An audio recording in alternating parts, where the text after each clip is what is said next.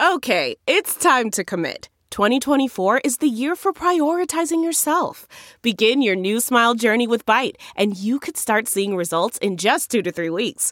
Just order your at-home impression kit today for only $14.95 at Byte.com. Byte Clear aligners are doctor-directed and delivered to your door. Treatment costs thousands less than braces. Plus, they offer financing options, accept eligible insurance, and you can pay with your HSA, FSA. Get 80% off your impression kit when you use code WONDERY at Byte.com. That's BYTE.com. Start your confidence journey today with Byte. 1, 2, 3, 4. Those are numbers. But you already knew that. If you want to know what number you're going to pay each month for your car, use Kelly Blue Book My Wallet on Auto Trader. They're really good at numbers. Auto Trader. From the halls of assembly, you'll hear us scream and shout. Our love of Indiana is manic and devout. Archie and his boys, we discuss in unique manner. We won't be satisfied until we hang another banner. Us two goofy guys go by names of Ward and Eric. And as you probably know by now, we're Hoosier Hysterics. Hoosier Hysterics. Hoosier Hysterics. This is almost beyond words, but we're going to try to put it into words. We have an incredibly special guest today. It is the one, the only. Wait, Eric, do you want to set him up with the stats first? Let's set it up. And then we'll reveal the name? For sure. Though the stats will reveal. And let's be honest, anybody listening knows who we're talking to. It's true. Okay. But let's just go through this. We are talking to a 3-time All-American at Indiana University, the all-time leading scorer in the Big Ten Conference. Let me say that again. The all-time leading scorer in the Big Ten Conference. Ever. The National Player of the Year, both Naismith and Wooden. And like 10 others. Big Ten Player of the Year. Led his team to a Final Four in 1992, an Elite Eight appearance in 1993, a career record of 105-27 at Indiana, averaged 19.8 points per game for his career. Drafted 6th by the Washington Bullets in the NBA, a 13-year NBA career. We are talking to none other than Hoosier legend, CALBERT CHEANEY. Welcome, CALBERT. It is a pleasure and an honor. Wasn't expecting that type of intro, but I appreciate it.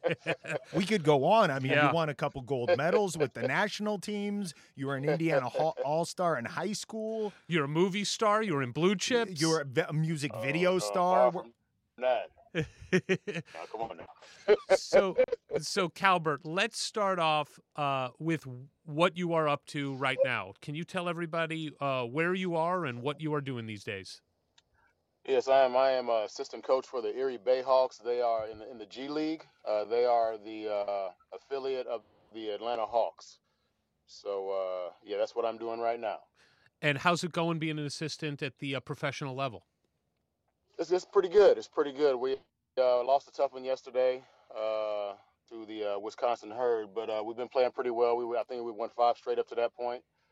So we're playing pretty well. Hopefully we can keep it going and continue on, finish the year strong. We finish in March, and hopefully we can make a playoff. We can win our division. We can make a playoff push. I did look at the box score from your game yesterday, and I believe I saw that you have on your team Terrence Jones, who scored 41 yesterday. Is that right? Yes, he did. He was pretty good last night. Yeah. Here's the problem. He's pretty good. Here's the problem. He's a Kentucky guy. We don't like that. We don't like that. Not okay. Yeah. Well, and I've discussed that with him as well. But at the same time, we tolerate each other. So it's still a pretty good relationship, though. Even though he went to the rival. That's right. Now let me ask you a little bit about the G League.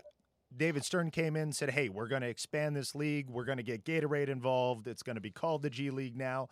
Are you seeing a shift in the way younger players coming up through high school, wanting to get into the league, are thinking about their development in the G League onto the NBA? Is there a real mind shift and excitement there? Yeah, I think so. The G League is, it's my first year experience in the G League. So it's been very, very good, especially from our team standpoint. We have a lot of guys. First of all, we have a lot of great guys on our Second of all, we have a lot of hard workers on our team. Matter of fact, we got an off day today, and I'm actually making my way to the arena because the guys want, it's holiday. Normally on an option day to get shots, we have, if not three-quarters, if not the entire team coming in to work and try to get better. So that's the great thing about the G League is that you got I think 27 teams, uh, and they all have an opportunity to try and hone their skill and try to get better and develop and try to and get the esteemed opportunity to play in the NBA. And that's what it's all about for me. That's why I decided to come here and coach in the G League, because it's all about development, and the game of basketball has been so good to me. So I just try to pay it forward. How's it like living in Erie? It's very cold and a lot of snow. I think the last 3 or 4 days. Matter of fact, after the game last night, there was 6 inches of snow on the ground when we left. Oh. And it wasn't there, but it wasn't there before we got there. And I think it's supposed to snow the rest of the week. And but it's a lot of snow. But it's a very surprising snow. It's a very nice city. They have a lot. They support their teams. They have a minor league baseball team, a minor league hockey team, and the Erie Bears. So they really support us here, and so it's right on the Lake Erie, which is very, very nice and very, very pretty, right on the bayfront. So it's a pretty nice deal here. That's great. It's funny because in looking at your life and career, growing up obviously in Evansville, and then being drafted by Washington, you played in Washington for many years. With the exception of, Golden State for a little bit, you seem to have been in just cold weather, bad weather cities your whole life. I mean, can't you swing getting over to Los Angeles or something?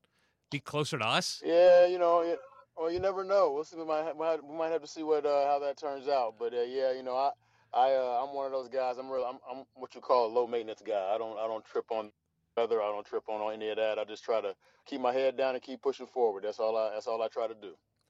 So let's go back to high school. You're an Indiana All-Star, and Indiana starts calling. Now, this is going to be the #1 recruiting class in the country when it's all said and done.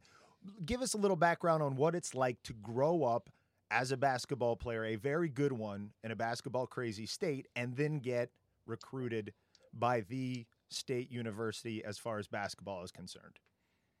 Yeah, it kind of started. I was a late bloomer as a player, and I really didn't come into my own as a player in high school until maybe my junior year. And the greatest thing that ever happened to me was, and no disrespect to Dennis Bays, who was the head coach at Harrison at the time, but I guess he had decided he wanted to become the AD of the high school, and so Gerald Van Deventer, my old high school coach, who came from Boonville High School, where he had a lot of success over there, he came and took over, and for me, I was a shy mama's boy who had some athletic ability, but not really a lot of skill in terms of playing the game of basketball. And so he called me into his office. I think he came my sophomore year. So he called me into his office and said, "Hey, Cal, you have an opportunity with your athleticism and your ability, and if you continue to work on your skill level and better, you're going to have an opportunity to play Division I college basketball and get a scholarship." And once he said that, I mean, I was off to the races. And he has been a great mentor to me. And I always tell him, I talk to him to this day. We talk all the time, and tell him if it wasn't for you, I wouldn't be in the position I am now. So, so it's kind of started that way. And then so I got to my junior year, and everything, I started to get a little bit better. My skills started to catch up with my natural gifts. And but at that time, I think my junior year, Coach Knight came to see me play. I guess everybody started hearing that I was becoming a pretty good player, so he comes to see me play. I think it was against Jasper. I think it might have been the last regular season game, but right before sectionals. And I had a terrible game.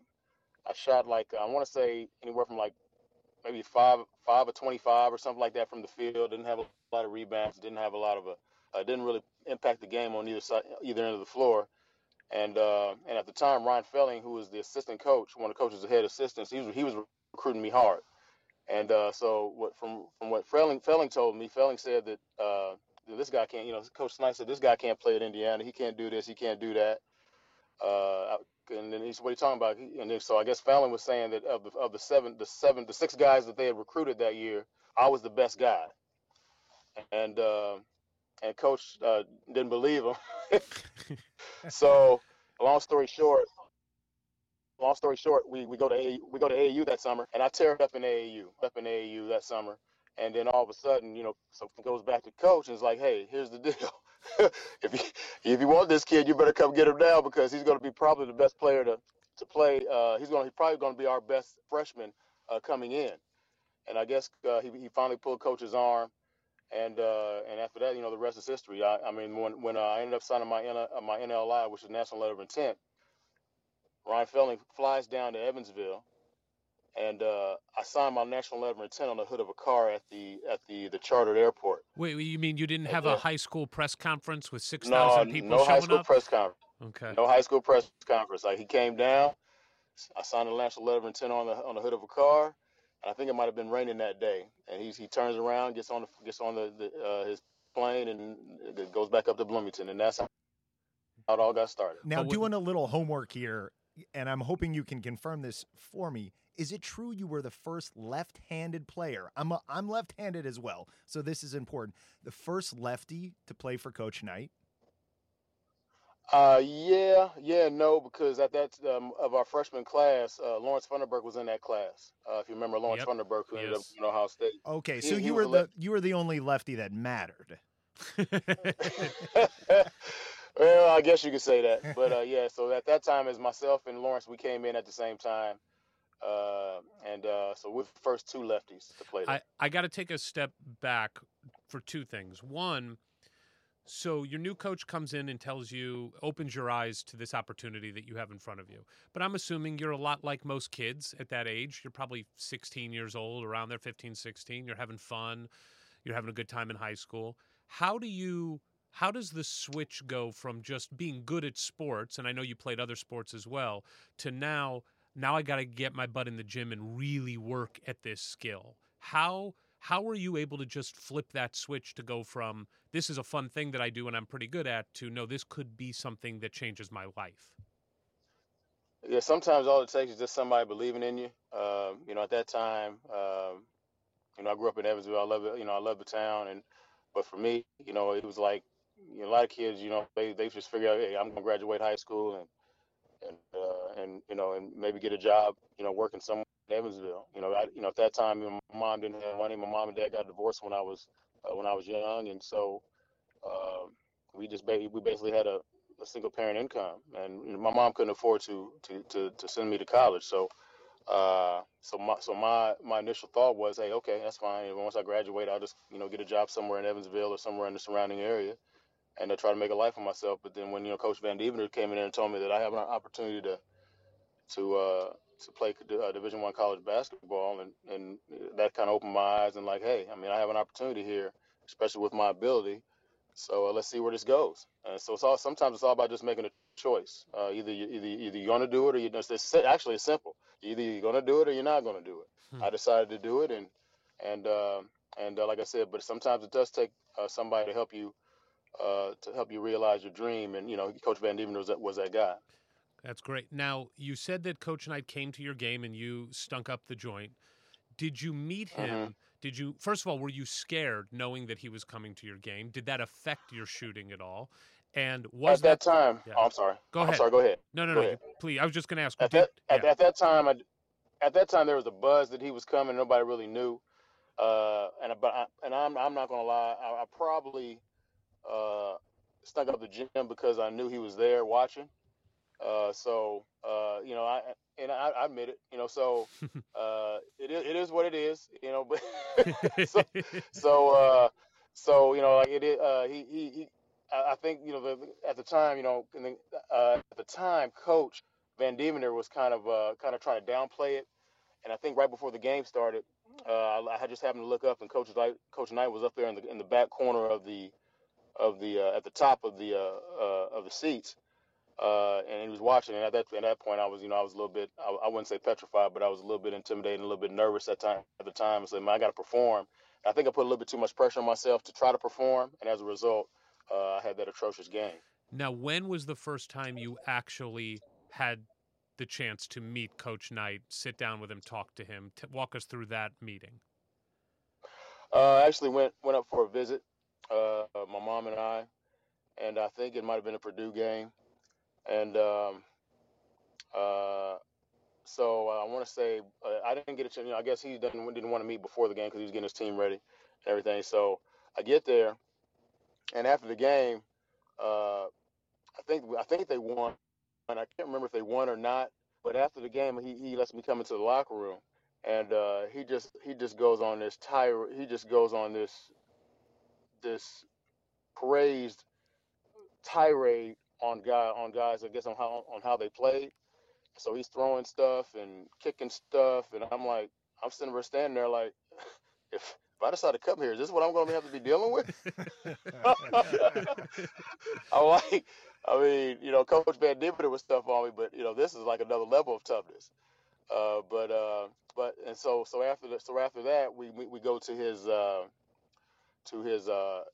coach's office, his coach's office, and so my mom and I are sitting there, and he's done, I guess, showering or whatever, and then he just tells me to get up and leave.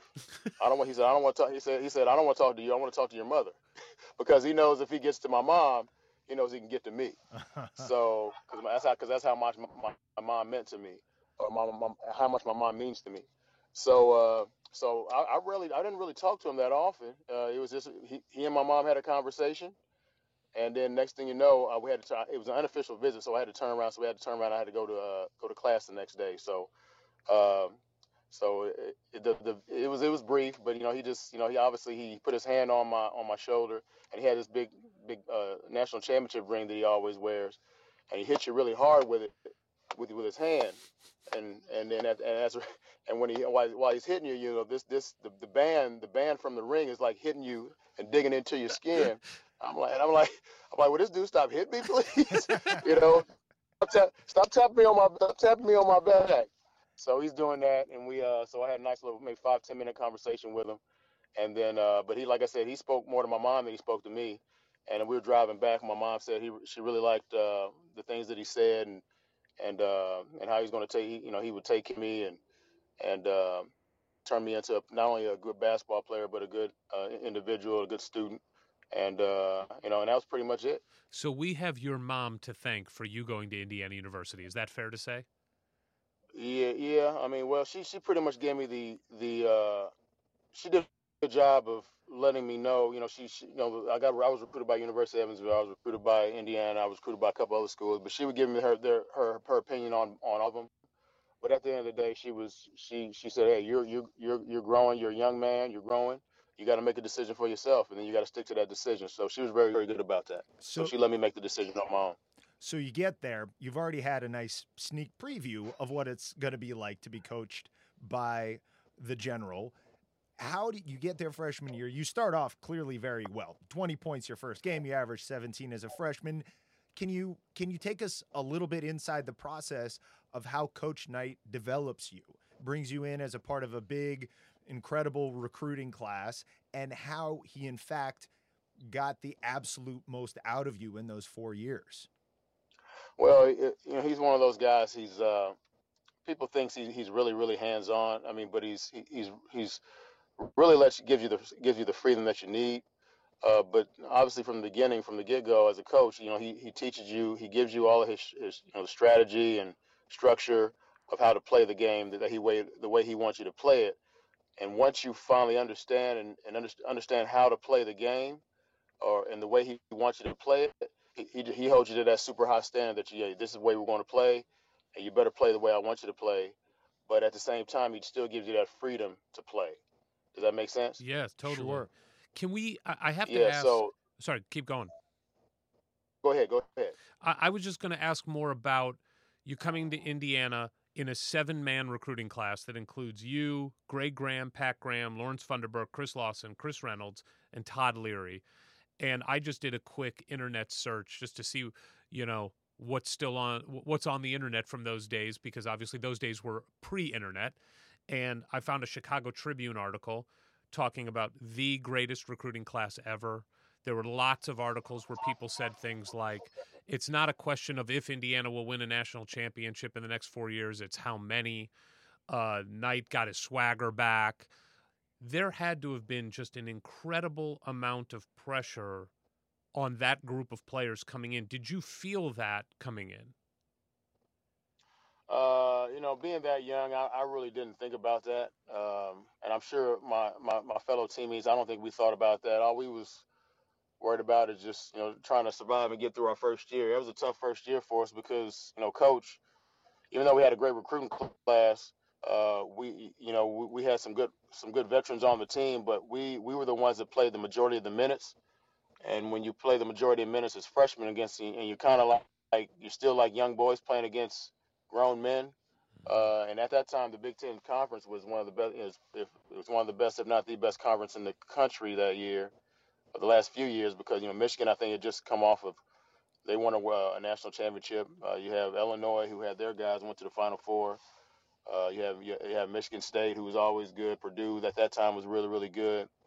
So you had all these teams that were basically playing with grown men, and we were young kids, playing as freshmen, playing 35, 40 minutes a night as freshmen. And I think it was kind of, for us, it was more of just trying to survive and get through. We had a great pre-conference season, but when you get to the Big Ten, it's like a whole nother level of competition. So we struggled with that, and I think we barely got into the NCAA tournament that year, and we lost in the first round to a California team. So I think at that time it was just like I said, trying to learn the process. It was all a process for us, trying to learn, and then knowing that next year, after we had an opportunity to get better over the summer, whether be on the court or in the weight room, we knew we were going to make some large strides going into our sophomore year. Can we talk for a second about the turmoil in the freshman year? Because not only did you have to deal with just the adjustment of going from high school to college, but you also had to deal with some players leaving the team, specifically Lawrence Funderburk and then Chris Lawson. What was that? What was that like going through that as a kid? Where I assume you're thinking, "Wow, these guys are going to be my friends for the next 3-4 years," and then it starts to break apart. What was that like? Yeah, it was tough, because we developed a relationship with those guys. We had played AAU leading up to our freshman year. At that time, they had 19 and under AAU over the summer, and we had developed a bond playing with one another leading up to our first few weeks at Indiana, and for them to leave and go. I mean, I can understand it to a certain degree, but I can also, it's disappointing to a certain degree, but I can also understand to a certain degree that, I don't think, Chris was playing a lot, and I think he wanted somewhere where he was going to impact a program, and he ended up, and he did, and he ended up doing that at Vanderbilt, and Lawrence, going through the things that he did, he had a rough childhood growing up. And I think, sometimes, he and Coach, clashed a little bit. And as a result, I guess he wasn't ready for that. And, so he moved on. He ended up, doing well at Ohio State. So, it's tough from a standpoint, that they left because, we developed a nice little friendship. But at the same time, I can understand their situations. And you just gotta suck it up and deal with it. And I think we were able to do that. Well, and it was really an embarrassment of riches, and it's understandable that some of that had to get spread around just because of the talent there. Everybody deserved to be playing at a high level at Division I. We're certainly very happy with who stayed. Now, before we get back into the incredible career games, seasons that came, what we do like to do is ask people about coming to Bloomington, living in Bloomington, being an IU student. What are some of your fondest memories, your restaurants, your classes? Take us through a little bit, CALBERT CHEANEY, IU student. It was wonderful. I mean, I'm not gonna lie. I mean, every time I go back to campus, it's just you just remember how good a time you had when you were there, and that's just the nature of that's how IU's always been to me. And obviously the IU basketball program is in the forefront of that university.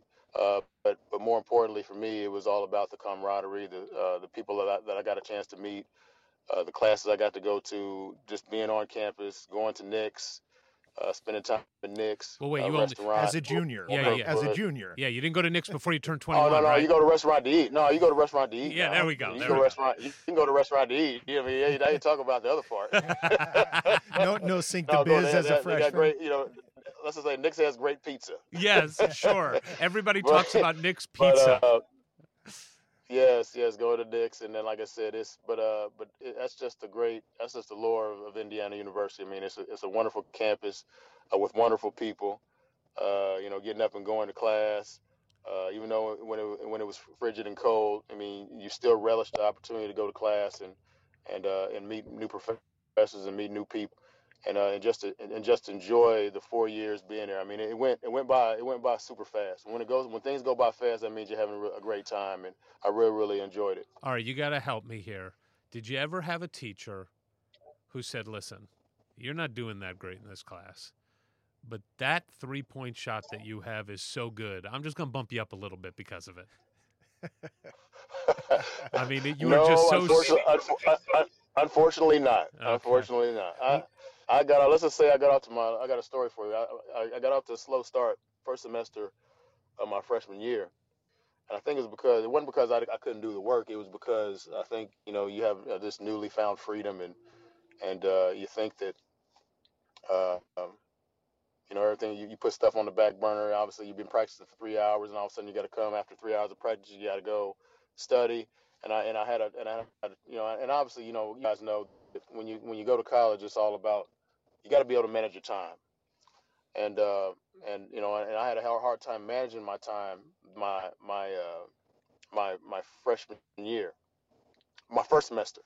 So I'm not going to tell you what GPA I had after the first semester of my freshman year, because I'm just going to do that. Did it have a 1 in front of it? Did it have a 1 in front of it? It did have a 1. It did have a 1 in front Okay, of it. Let's put okay. it that way. So it was a one dot. Yeah, that's a big range there. Yeah. So Buzz Kerpius, who was our academic advisor at the time, called me into her office and was like, she's like, what is this? I'm like, well, so I'm trying to give every excuse in the book. Well, my dog ate it.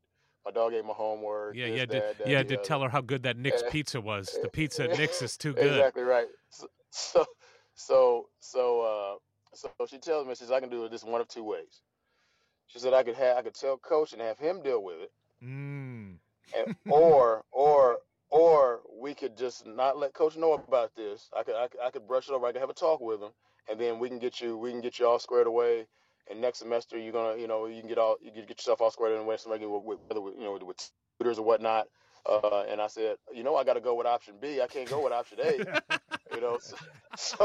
So after that, once I finally got myself squared away and straight, I was able to manage my time better. I was over 3, I think, the rest of my 3 year my college career. So it was just a matter of me. I think I had a little bit too much freedom, getting away from home and having a good time. And all of a sudden, and then that happens, and then she gives me the option. That, like I said, either I could tell him, or we could take care of this another way. And so that was a funny story. That's a good motivator. So yes, no doubt. Moving forward next year, Alan Henderson shows up. Well, first Damon. Damon shows up. Let's talk about that for a second, because Damon was really, in many ways, the first modern day super recruit. Romeo before Romeo. Right. What did that matter to the guys on the team? Did you guys pay any attention to that? Was there any resentment at all when Damon came in that this kid's already been anointed this superstar before he set foot on campus? Was there anything like that? And to a certain degree, there was a little bit of resentment because like we were like, hey, Coach, we're here too. You know what I'm saying? So it was like, but at the same time, once we got a chance to meet Damon and get a chance to know him, he's one of the best teammates I ever had, because he's so unselfish.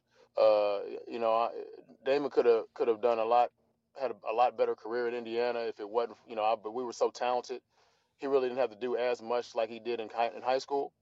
And but once we got on the floor with him, he plays hard. He could do so many things. He could shoot. He could handle the ball. He was a great passer. He could rebound. And he overall he made a lot of the guys better. And I would always tell people that, our success was determined by how well he played. So to me, he was the X factor for our team. When he played well, we were the best. To me, in my opinion, I thought we were the best team in the country. When he didn't play well, we were still really good. But at the same time, when we go up against one of the teams that are just as good as we are, we would tend to, I wouldn't say we would tend to struggle, but it would be a lot tighter game. And so to me, he was the X factor for our team because he brought so many different skills to the table for us. And like I said, he was a wonderful teammate, and I'd play with him again in a heartbeat. And were there any one-on-one matchups between CALBERT, CHEANEY, and Damon Bailey behind closed doors after practice? No, we didn't really go at it like that. We really didn't. I don't think we really did that. But I'll tell you one thing. I got a story for you. We had just lost. I want to say to who did we lose to? It might have been my junior year. It might have been my senior year. No, it was my senior year. We had lost to Kansas at the Hoosier Dome. Yeah, right in Indianapolis, right before the conference season. Yeah. Right? Yeah. Yeah, and Damon and Greg didn't play very well, and so Coach kind of demoted him and put him on the white team. The red team was the first team, and the white team was the second team. And so he put him on the second team, he and Greg, and we just started playing. And Damon might have the best. That might have been the best practice I've ever seen from a guy. In response to being like demoted, and I think they weren't really demoted. I think Coach was just trying to make a point, and he was phenomenal, scoring the ball, defending, passing. He and Greg were like, I mean, they freaking beat us. I think we might have played a quarter or two, and they freaking dusted us both quarters. Wow. Both we might play 10 minutes, and that's how much he and Greg meant to the team. And I think Coach was just trying to make a point. I said, you got to play that all the time. And but yeah, I mean, it was one of those deals where that's how good Damon was. I mean, he could sometimes himself he could just take over a game, and it doesn't necessarily have to be from a scoring standpoint. It could be from just passing the ball and defending. And but like I said, he has so many multifaceted skills that like I said, to me he was the X factor for our team. So at that time, in the story of college basketball, circa 19, let's call it 90 through 93, you are our superhero. You are the man, and the villain in this story. There are many, but I would say one is Jimmy Jackson. It's the Fab Five. It's the Fab Five. The Fab Five. The Fab the Five. Whole group. I think many would say that. I think many would say the Fab Five. The Fab Five as a group, the Fab Five are the villains. But the battles you had with Jimmy Jackson, and he's, you guys are up for the same individual honors every year that he's there. Did you have a relationship with Jimmy before that? And to that degree, did you have a relationship with any of the Fab Five guys? And did you hate them as much as we did? Because we hated them all. Well, in reference to Jimmy, I never knew Jimmy going up to high school. I was, like I said, I was a late bloomer in high school, so I didn't start playing AAU ball up until maybe my junior year in high school. But everybody knew about Jimmy, coming out of Toledo, and how good he was, and he was one of the top 5 players in the country and everything. So you heard a lot about him, and then once you get a chance to play against him, it was we had some great battles, but at the same time, we had a lot of mutual respect for one another and what we were able to bring to our team, and I really enjoyed it. There's a couple, we matter of fact, when I was working with Coach Crean at Indiana, and Jimmy would come back and do some of the games, because he's a TV analyst, and we would just talk about some of the battles that we had and how fun it was, and it was at the time before Chris, Juwan, Jalen, and those guys came to Michigan. How it was just us two, battling for the top spot in the conference, and how great the games were. I think we had maybe a couple of overtime games. We had a lot of high scoring battles. We couldn't stop one another, either team. It was back and forth.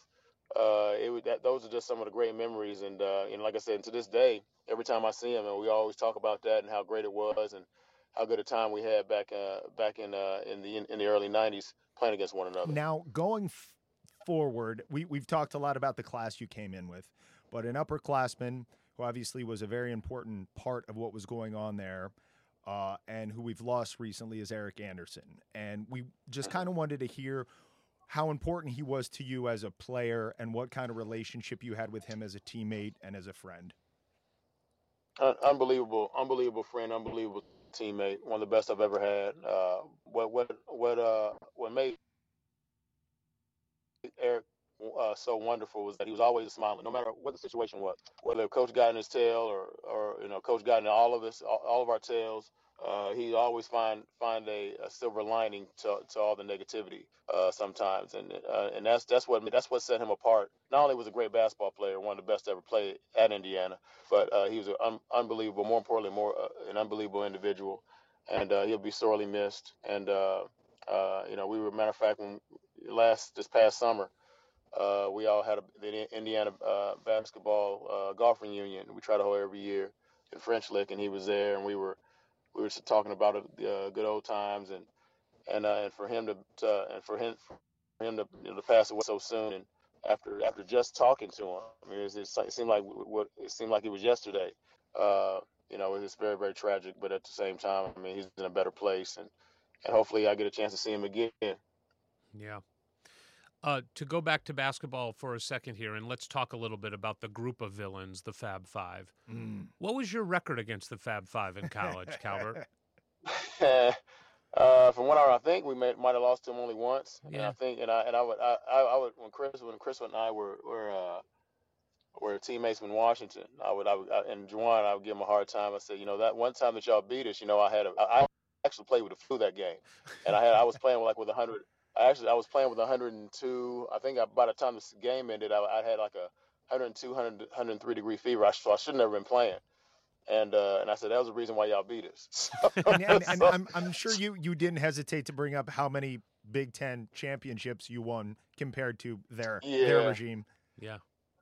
Yeah. We, like I said, we would always talk smack a little bit, and then they'd always go hit me with, we got to the national championship game twice and all that other stuff, Yeah. So I said, okay. I'm like, okay, hey, that's fine. I'm like, touche. But yeah. Luck of the draw. But at the end of the day, man, I remember when I was talking to Coach one day, and Coach, basically said Coach loved that team, loved that Michigan team, because he loved them because, for one, they were competitive as all get out, and they played, and with all the talent that they had on that team, they played together. They played for one another, and Coach loved that. Coach loved that team, loved playing against them, and he's made that. I think he's made that known publicly too. So, at the end, and for us though, as players, we were. It was a bitter rivalry. I mean, we'd be talking smack to one another back and forth the entire game. And I would always tell, Chris and Juwan, I'm like, yeah, hey, you guys like to, I think what they like to do, they like to put their imprint on the game by intimidating teams in the beginning of the game. So, and then that, so to make you, by intimidating you, they think that, and trying to make you scared a little bit, they think they won the game, but they can never do that with us. And because we knew we were good too. And but yeah, like I said, those days were great. I really enjoyed playing against those guys. And at the end of the day, I mean, they made the Big Ten, even though the Big Ten was really, really good, they made it great. Not only with their play, but not only with the Big Ten itself, but around the entire country. They just made college basketball better during that time. So let's talk a little bit about the '92 season. You have another heralded freshman come in. You have obviously your class. Then you had Damon Bailey the next year. Then you had Alan Henderson come in. It's getting really loaded, this team. And you guys are rolling. Number one in the country. Great season. What do you remember? Let's first talk about Alan coming in, and what was he like? I know you guys remain close, but tell us a little bit about how that relationship started. It was great. He came on an official visit, and myself and Chris Reynolds were his hosts. and we had a good time. And we hit him with everything but the kitchen sink. So, hey man, you got to come here, man. This is an opportunity. You got a great opportunity. We got a great team. We got a chance to win a national championship, win some Big Ten titles. So we took him to little Zagreb's, filled him up with some steak. Steak and potatoes, like so That is some we kind of nice laid it on thick. hazing. That is great Yeah. hazing. So took him out, had a good time, So we laid it on thick, and but at the same time, I think Duke was really coming after him hard. North Carolina was coming after him hard, and the speculation was like, he was going to go to Duke, and so like the day comes when he makes his announcement, and when he decided he was going to come to Indiana, man, I was jumping for joy because at that time we had just lost, we lost Lawrence Funderburk and who really I think really made a difference. I mean, just think if we would have kept Lawrence and kept Allen too. I mean, and got Allen too. So I mean that would have been. But I can't remember if Allen did say this. I think he probably would have went somewhere else if Lawrence would have stayed. But the fact that he did come, I'm over the moon. To me, Allen was our most valuable player for our team because he made everybody's job easier because he was a great defender, great rebounder, great shot blocker, and not only that, he could score. And when you have an anchor like that on the defensive end, it just makes your job so much easier. So to me, he was our most valuable player, hands down. So this is it. We're going into the tournament, and I know where I was. I'll never forget it. What my memories are, but everybody's much more interested in what do you remember, take away from, think back to of that Final Four game against Duke. I knew that we matched up well with them, and we had been playing.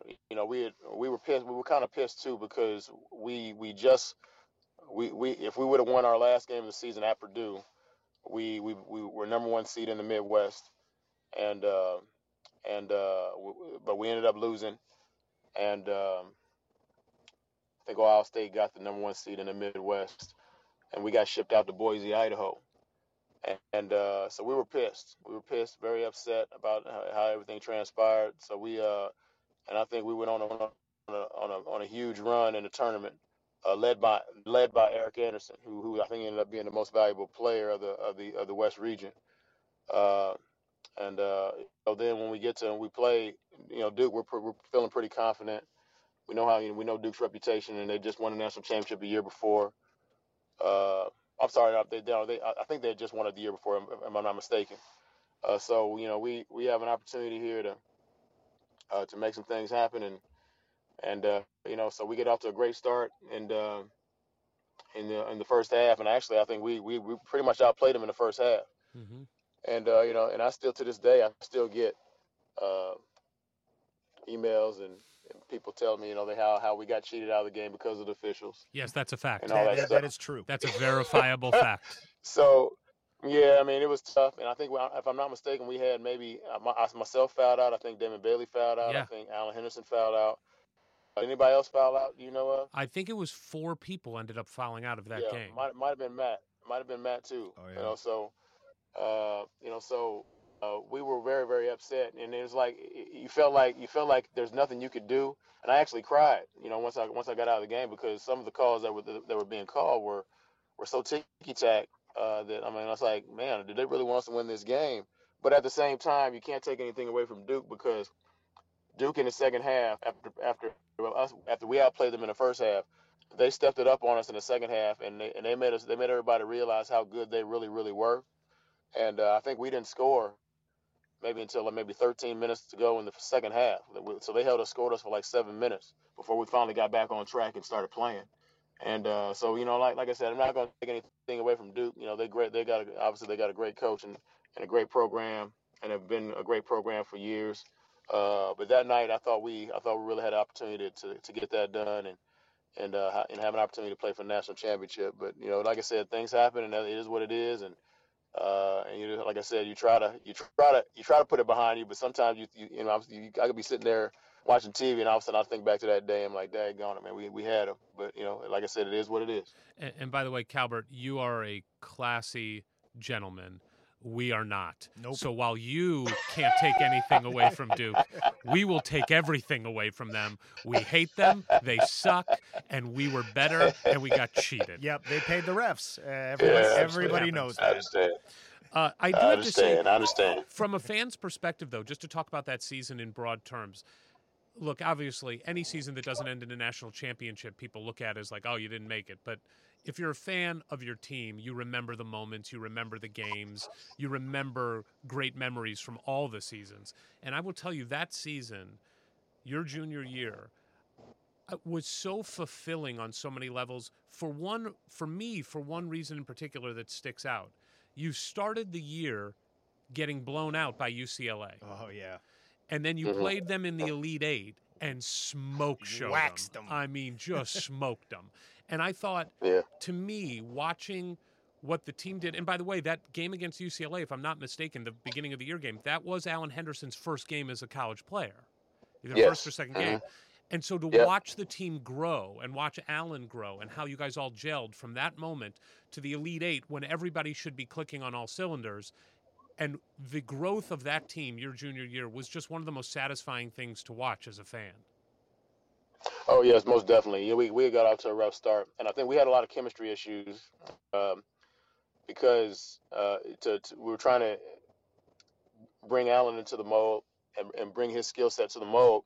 And I think as a result, we weren't able to play at our best in the beginning of the season. But, through sheer hard work, we just kept working. We kept working. We had,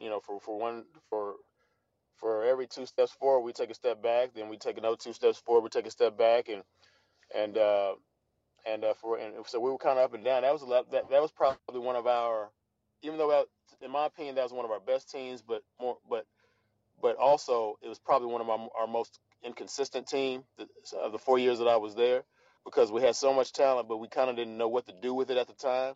And then finally, toward the end of the year, we finally got to where we needed it to be. Everybody knew their role, and then, like I said, we were playing some really, really great, really, really good basketball up until that Purdue game where we lost.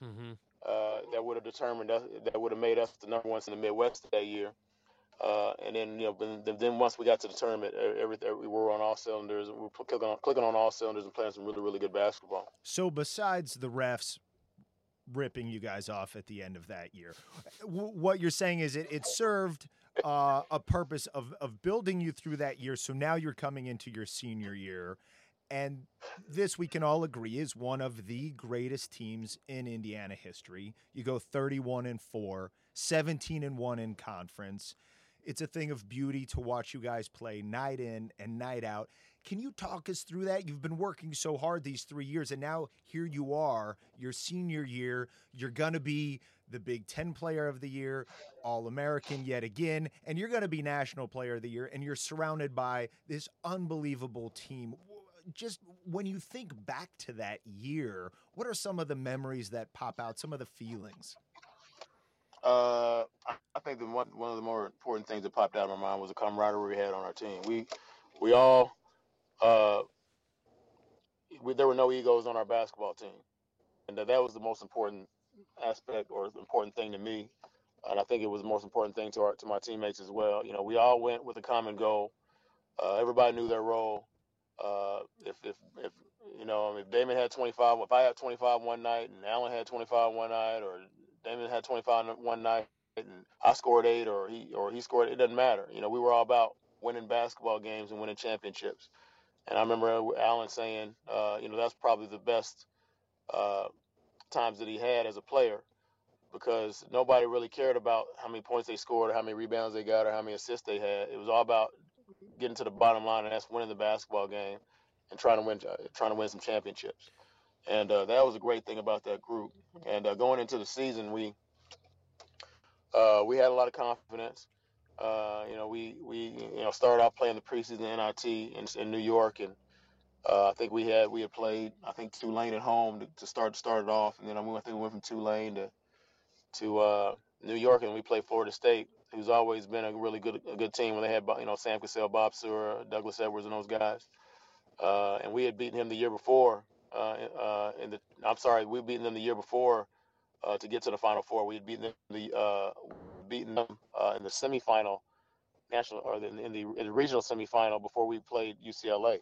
So they were going to they were coming to coming for us, and I think we had one of the from a strength of schedule standpoint, we had one of the top strength of schedule in the country that year, because we played teams like Seton Hall, who had Terry DeHare, top 5 team, Kansas, Kentucky, Florida State, Tulane at the time. They were in the top 20. Even this like is all pre-conference. Even I think Murray State, who was pretty good that year. I think Murray State. Yeah, I mean Murray State was really, really good. Yeah. Exactly right. You're exactly right. So pre-conference season, we had played those guys, and I think it helped us going into the Big Ten season. We ended up losing to Kansas, and we lost Kentucky, and I think both of those games we lost because we weren't very good at the free throw line, and obviously they're very, very good as well. Patino coached team, and Roy Williams at the time coaching Kansas, but cheaters, dirty. Cheaters, dirty. They suck. But that's okay. Keep going, CALBERT. I know. I'm just trying to be optimistic, baby. Just trying to be optimistic. Just Google Rick Pitino and prostitutes. That's all you need to see. That's okay. Move on. But so that kind of vaulted us into the conference season, and so we start playing the conference season. We win the first game, then we win the second, then we win the fourth game. Then we win the fifth game. Then we get to the I think to the point to where we played. We called the terrible triangle. I think we had a tough one. We were at Michigan, I think at Purdue, at Michigan, I think maybe at Iowa. Those 3 teams who were they were all top tier teams in the conference, and we had to go beat those guys. And we had an epic game with Michigan at their place at Chrysler, and we ended up winning. I think by 1 or 2. It was and a then, classic. We go that was to a Iowa classic and win up a tough there. game. Yeah, it was a definitely classic game. And then we go to I think Purdue and we win there too. So yeah, you so went those games. You went at Michigan, at Illinois, at Purdue, then Ohio State at home. That's I mean, 4 games in a row. Yes, that is crazy, and you won all 4 of them. Yeah, and then that situation. I think that point, I don't know if it put us in. I don't know where it put us in the conference and record wise, but we still hadn't lost. Yeah, you're so now 6-0. We're thinking about they're not. Yeah, 6-0. So now then we look at our schedule, and all of a sudden, we look, and then all of a sudden everybody starts talking about whispers of going undefeated in the conference. First team going undefeated in the conference since the '76 team, I think, that went undefeated. And then all of a sudden, so we start, we were like, we said, hey, we can do this. Who says we can't do this? And so I think we get to maybe 16-0. Then we go to Penn State, and we don't play very well against Penn State. We win there in overtime or double overtime, I think. Yep. And then we go to Ohio State, and I think that might have been was it Ohio State before or after that? You played Ohio Penn State game before or after Ohio State? You played. Let's see, Penn State was before Ohio State. You went at Penn State. Then you played Michigan again at home, beat them by a point. Then you played Illinois, Purdue. Then you went to Ohio State. You were 13-0 in the conference when you went to Ohio State. Okay, good. So then at that time, I get the flu again at Ohio State, and I should have never played. And I kick myself in the tail because I should have never played that game. But I ended up playing anyway, and I gave a less than stellar performance, and we ended up losing that game, I think, in overtime.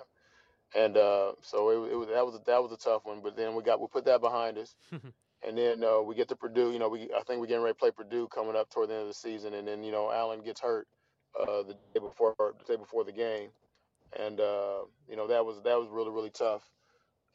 How did you guys respond to that as a team? What did Coach say? What did you say to each other about what are we going to do moving forward? It was tough actually. When he got hurt, Coach tried to act as if I knew Coach was hurting, but I think he thought that if we can continue to practice and kind of put it behind us, and we got a game we got to play, It was very, very tough because we knew how much of a friend Allen was to us, and we knew how much of a player he was and how much he meant to us. And we just stopped. We just didn't want to practice anymore.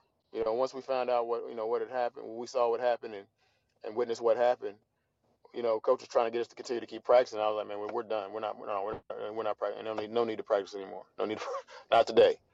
And then we got the diagnosis and and everything, and You just feel. Obviously, you feel for our team, but more importantly, you feel for Allen because uh, you know, we had a good thing going, and but for him to hurt himself in that particular point in time, uh, I know he was hurting, and we were all hurting. But like I said, you got to look at the welfare of you got to look for the welfare of Allen. And but yeah, that was really really tough. It was really tough on us as a team. But at the end of the day, we knew we still had a job to do, and we still had to keep going. But that was a really really tough day, really really tough day when he got hurt. I want to take just a quick step back because you said something about this team about there were no egos and you guys just all had one goal. And I think as fans, we have heard that about various teams over the years and the special ones like the one you were on. And we think to ourselves, well, how does that obviously some of that has to come from just who you all were as human beings and how you were raised and the kind of people you were, and obviously some of it has to come from coach and the culture he created.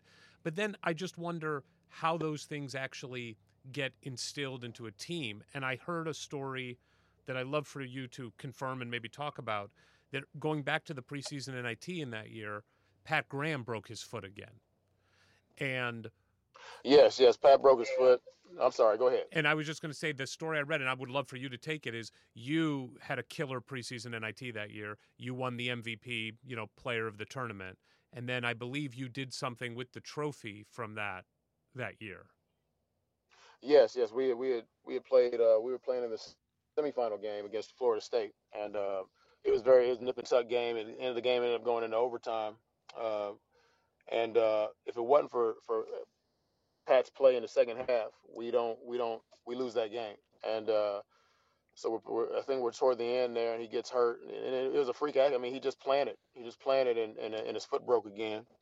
And so we get off, we carry him off, and we end up winning that game. We ended up going on to beat Seton Hall in the final, and on the plane headed back, I take the trophy, and I said, look, this is I give this. I told the team, I said, this is Pat's trophy because he's the most valuable player. Because if it wasn't for him and his play and what he brought to the table in that game against Florida State, we're not in this position to win the championship. So that's what it all meant to me. It's not for me. It's never been about.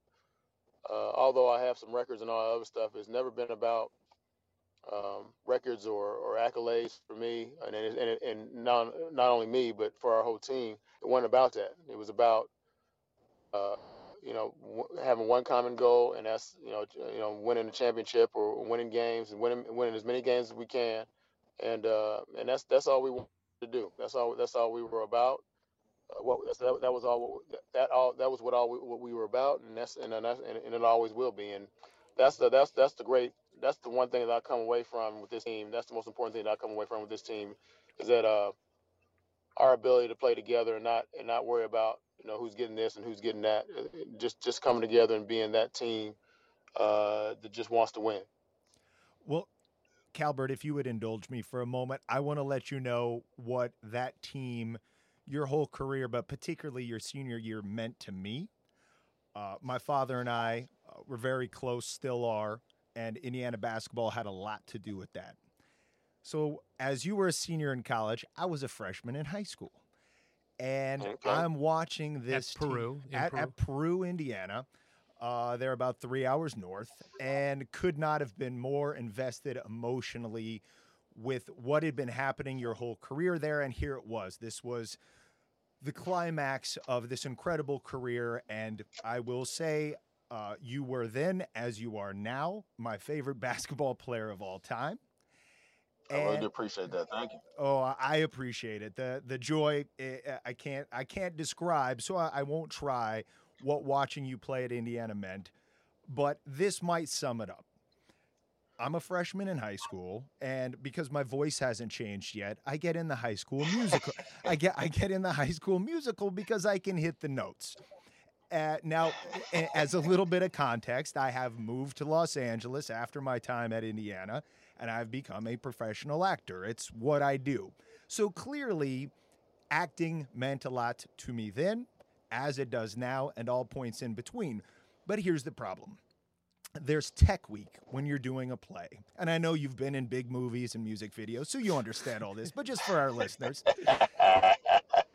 So tech week is the week leading up to opening night. It's dress rehearsal on Thursday, opening night on Friday. So those, Monday, Tuesday, Wednesday, you've got to be there, the whole cast, the whole crew, dialing it in, getting ready for the big opening. Here's the problem. That Wednesday night before dress rehearsal is your senior night. And my father, at my demand, and he was very happy to do this, got us tickets to go down to Bloomington and watch your senior night game. So, being a freshman, unaware of just how crucial it is to be at Tech Week every rehearsal, cue to cue many hours, I go and tell the drama teacher and the director, Larry Stratmeyer, hey, sorry, I'm not going to make it on Wednesday. I got to go to IU senior night. He goes, oh, really? I was like, yeah, this is my jam here. And he goes, okay, well, then I'm going to kick you out of the play. And I went, Wow. So you really did kick you out of the play?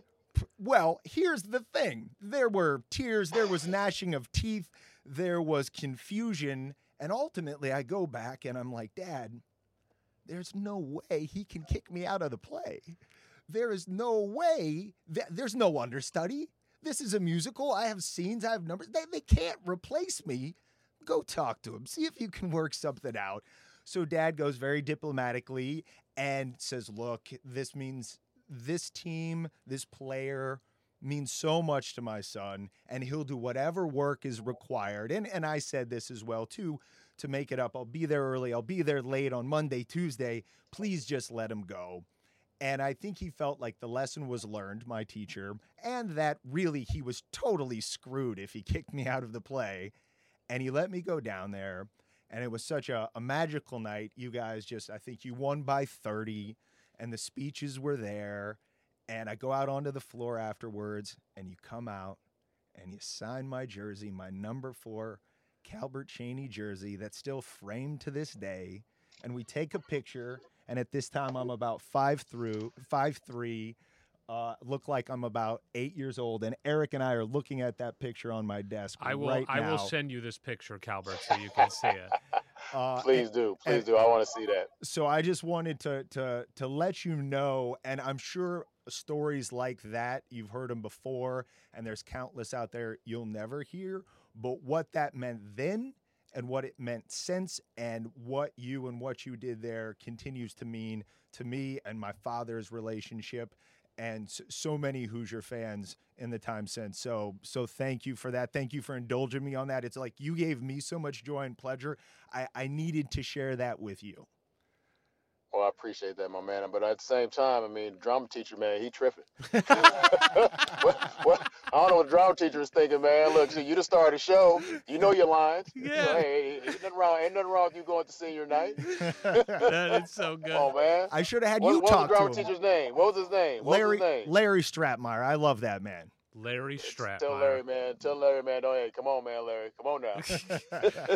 So give him a hard time for me. I will do that. So let's get back into the tournament because 240 miles away or so from Ward, I was living in St. Louis, Missouri, when Indiana University and CALBERT CHEANEY, his senior year, came to St. Louis to play in the Sweet 16 and then ultimately the Elite 8 game in the NCAA tournament. My father and mother both went to Indiana as well, and the fact that Indiana was coming to St. Louis in this magical year meant we got to go see Indiana play. And we went and saw you play against Louisville and then videotaped the game too, so when we came home we could watch it again. I still have my VHS of that game. And I have to say, and I want you to talk me through this, because my single favorite play of your career, and one of my favorite plays of any basketball game ever, was against Louisville. They were like this tough, everybody thought of them as this tough, grinded-out team, and they had Dwayne Morton. And Dwayne Morton in the first half, I believe it's the first half, got loose after a really good defensive possession. The ball gets reversed from the corner over to the other wing. You're guarding the corner. The ball gets reversed on a skip pass. That ball then gets fed into Morton, who is streaking to the lane, and he goes up to dunk the ball. and he is met by all 6'7" of CALBERT CHEANEY, who blocks it. They called a foul, which was total BS. But then you went face to face with Morton and just talked some smack. That moment, I don't know if you even remember that moment, but it means a lot to me. Do you remember that moment? Yeah, I remember it. Yeah, I remember it. First of all, I kind of took offense to him trying to dunk on me. Yes. So I went up, and actually, it was a great block. In today's day and age, that wouldn't even be a foul. Exactly. But then I just came down, and the rest is kind of foggy. But I do remember saying, you get that S out of there, get that S out of here, get that S out of here. I said, don't bring that stuff up in here. Yes. And I can't remember what he was saying. So we're going back and forth, whatnot. We basically got nose to nose, and but that was at that time I was trying to make a play. You made a play. I think you're just trying to make a play, but at that time, we,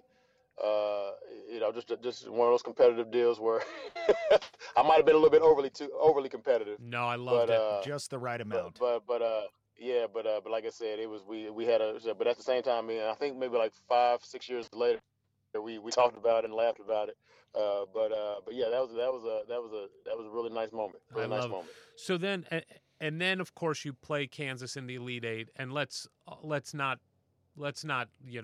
pretend like this wasn't the major storyline. Alan Henderson was playing on one leg; he wasn't himself, and you could just never kind of get over the hump in that Kansas game, and lost in the Elite Eight. And I have to ask you. This actually comes from another podcast, a really good podcast about Indiana called The Assembly Call from Jared Morris. He wanted to know how often, if ever, does your mind drift back to the what if question had Allen not gotten hurt that year? Do you allow your mind to go there? Yeah, I do. I try to keep it out, but it's hard to because, like I said, as a competitor and playing on such great teams and having an opportunity to win a national championship, yeah, you think about it, and that was very, very tough. I mean, at the time, if one team that was like kryptonite to us, it was Kansas because, for one, they had a great coach in Roy Williams. They had Adonis Jordan, Rex Walters, Greg Ostertag. They had a really, really good team, and they'd always, for such a great team, we had a really good team. But as great as we were, my senior year, we weren't very deep. We might have went 6 to 7 deep with I think maybe Brian coming off the bench and Ty Leary. So we knew we were going to have our trouble, especially with we had troubles with them when even with Allen. So we knew we were going to struggle because they were big and they had a really good inside game. Richard Scott and Greg Ostertag, and they were deep. And Coach Williams would always run 4 and 5 guys at a time, substitution wise at you. And we were in really, really good shape. But at the time, even if no matter how good a shape you're in, if they keep running fresh bodies at you, eventually it's going to try and wear you down. And we would always be nip and tuck with them for the most part. And at the end, they would always get separation on us and win the game. So when Allen, got hurt and he was doing his best, he was a shell of himself because of his knee. It was very, very disappointing that we lost to them. But even if we would have had Allen at full strength, I really do think we would have won the game and had an opportunity to go out and win a national championship because we were playing such good basketball at the end of the season.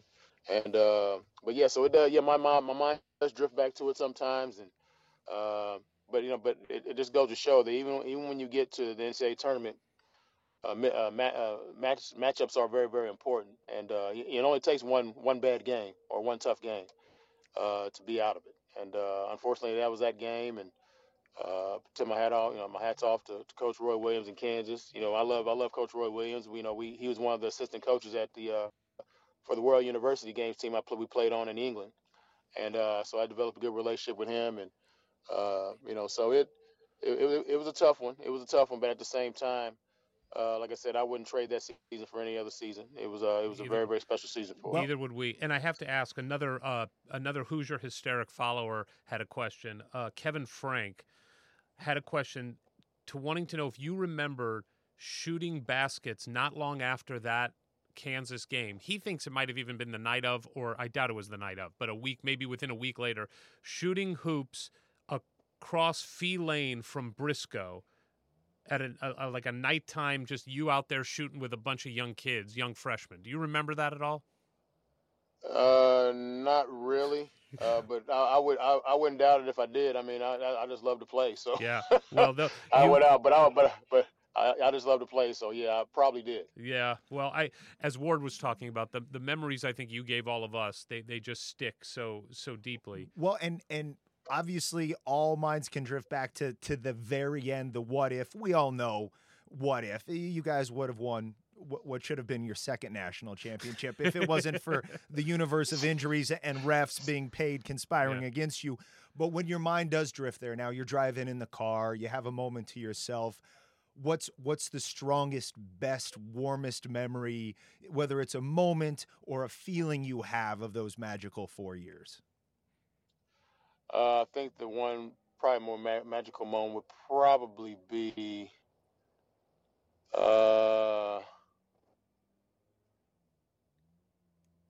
like I said, I'm not much into accolades, and I've come from a situation where, and I never have been, but the fact, the day that I actually became the Big Ten's all-time leading scorer was probably very in the forefront of my mind, because I never thought in a million years that I'd be playing at Indiana, much less college basketball, and then to go from there to all of a sudden being a mainstay on an IU basketball team, on a great IU basketball team, and then for opportunity to become the Big Ten's all-time leading scorer in that situation was probably, I mean, that's that's up there, because the day I got it against Northwestern, and I remember it almost like yesterday, because I think Damon had the ball up top. Northwestern was in the 3 zone, and I was on the left wing, and I threw it. He threw it to me, but I threw it back, and I think he shifted the zone and threw it right back to me for a wide open 3, and went in, and that's a very, very intense moment.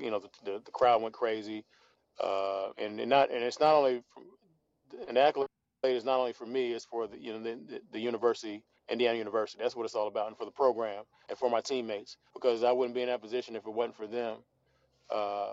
And that's like I said, that's what being a good teammate and a good team is all about.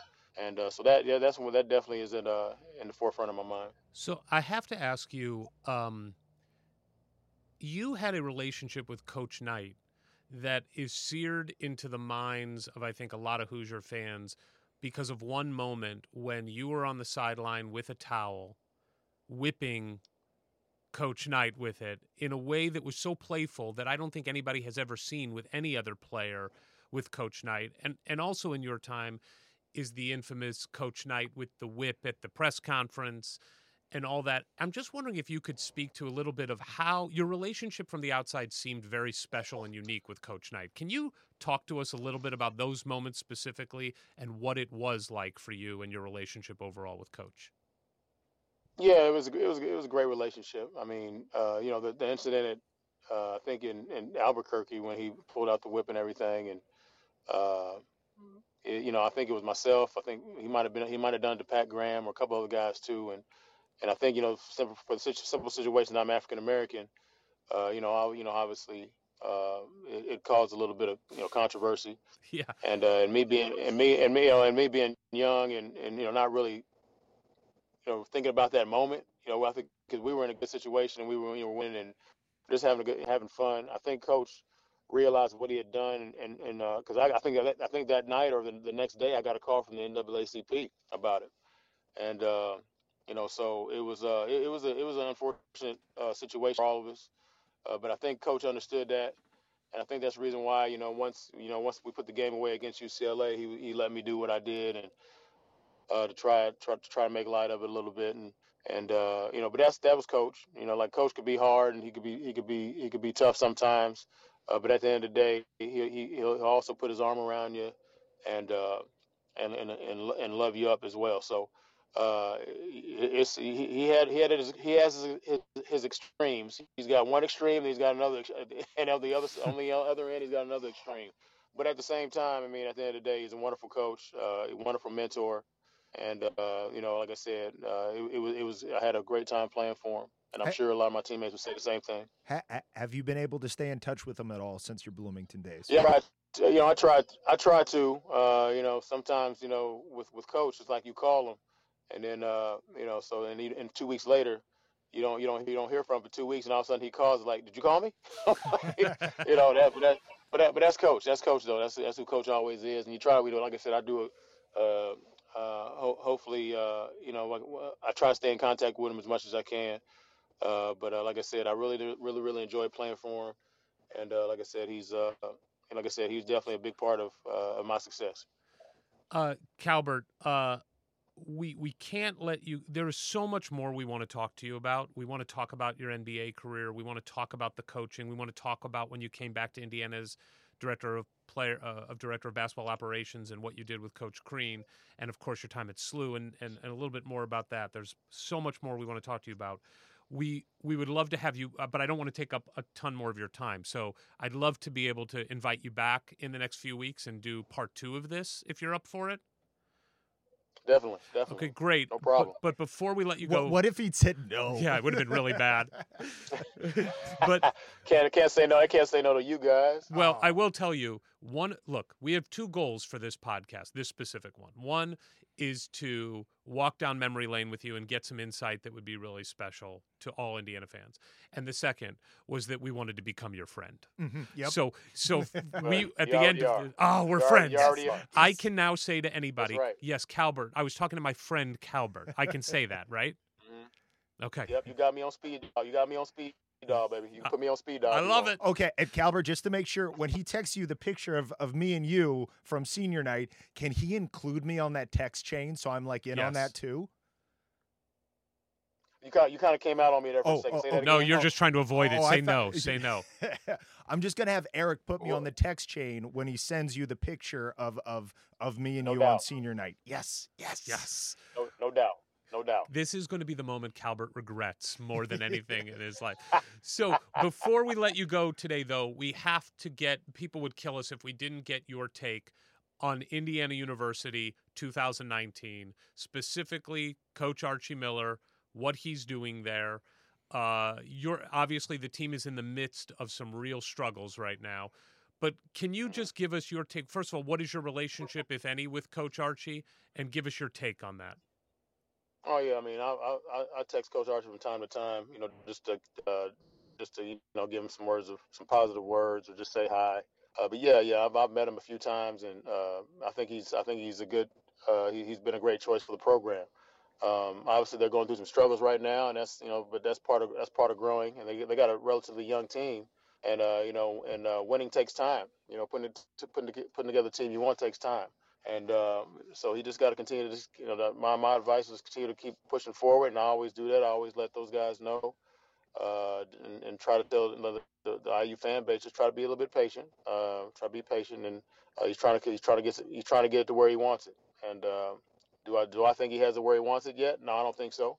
So just continue to just continue to stay patient, and hopefully in the long run everything will be fine. But like I said, I'm a big fan of Archie, and I think he's great for the program.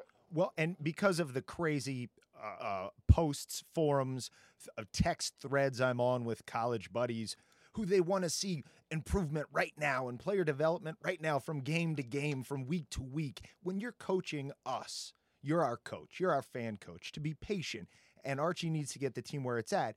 You're talking about something of stacking recruiting classes as something we've heard lately to get the program the way you want it. That's not something that happens in a season and a half, right? We're talking about a 3, 4, 5 year process.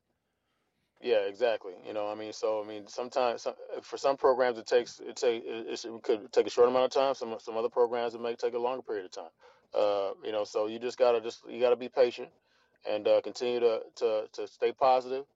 And like I said, for every step you take, sometimes you're gonna take a couple steps back. But at the same time, as long as you keep moving on an upward trend, eventually it's gonna get there. So, like I said, I'm a big fan of Archie. I'm supporting him. I'm supporting him, and so just like I said, stay patient. Everything will be fine. All right. Just to cheer the team on to the best of their ability. Hopefully, they can make it to term this year. All right. Well, I got to ask you now. Now, just be a fan for a second. When you watch these games, and I'm assuming you watch some of these Indiana games, do you get as angry as we do when you see some of this crazy stuff going on? Yes. Okay, good. have you ever thrown anything while watching an Indiana game? Have I thrown anything? Yes. No, I haven't thrown it. I haven't thrown anything, but I have. Do you curse? I've grabbed a few things. I've clenched a pillow really hard. I've cursed. I've cursed. Yes, good, I have. Good. Yeah, I have an Indiana stress ball. I'm with you on that.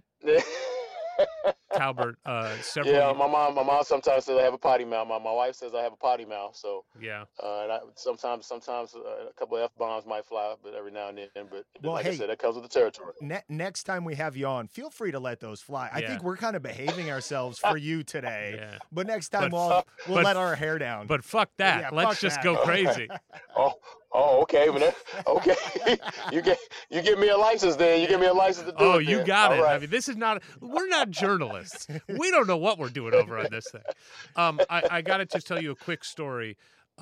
Several years ago, when Indiana was playing in the second round of the tournament, just a few years ago with Crean's team with Thomas Bryant, where we beat Kentucky in the second round there to go to the Sweet 16, there was a play near the end of the game where we had the game. We were up by like 10 with just a couple minutes left. This game was ours.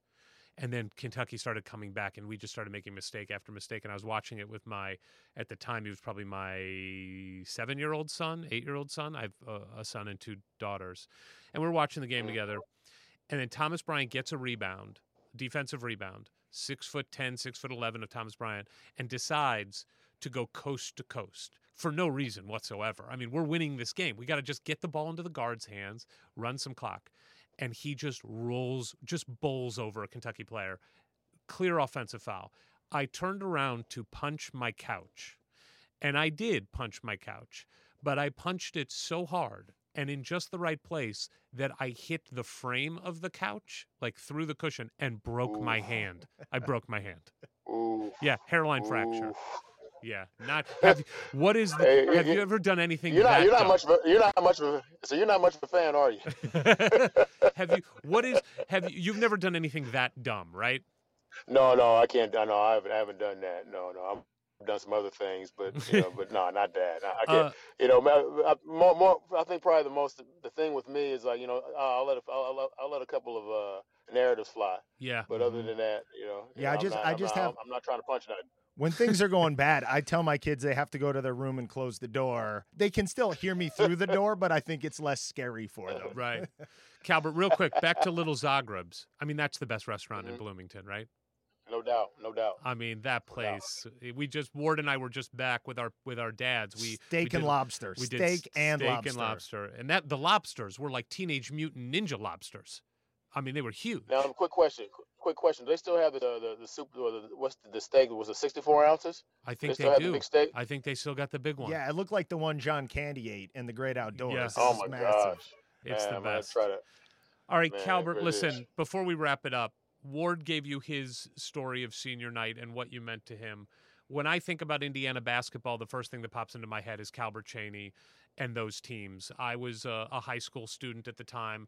I was playing basketball for my high school at the time in St. Louis, Missouri. I grew up worshiping Indiana basketball. And for my childhood, your 4 years in those teams, those were my teams. Those were what built my attachment to Indiana University.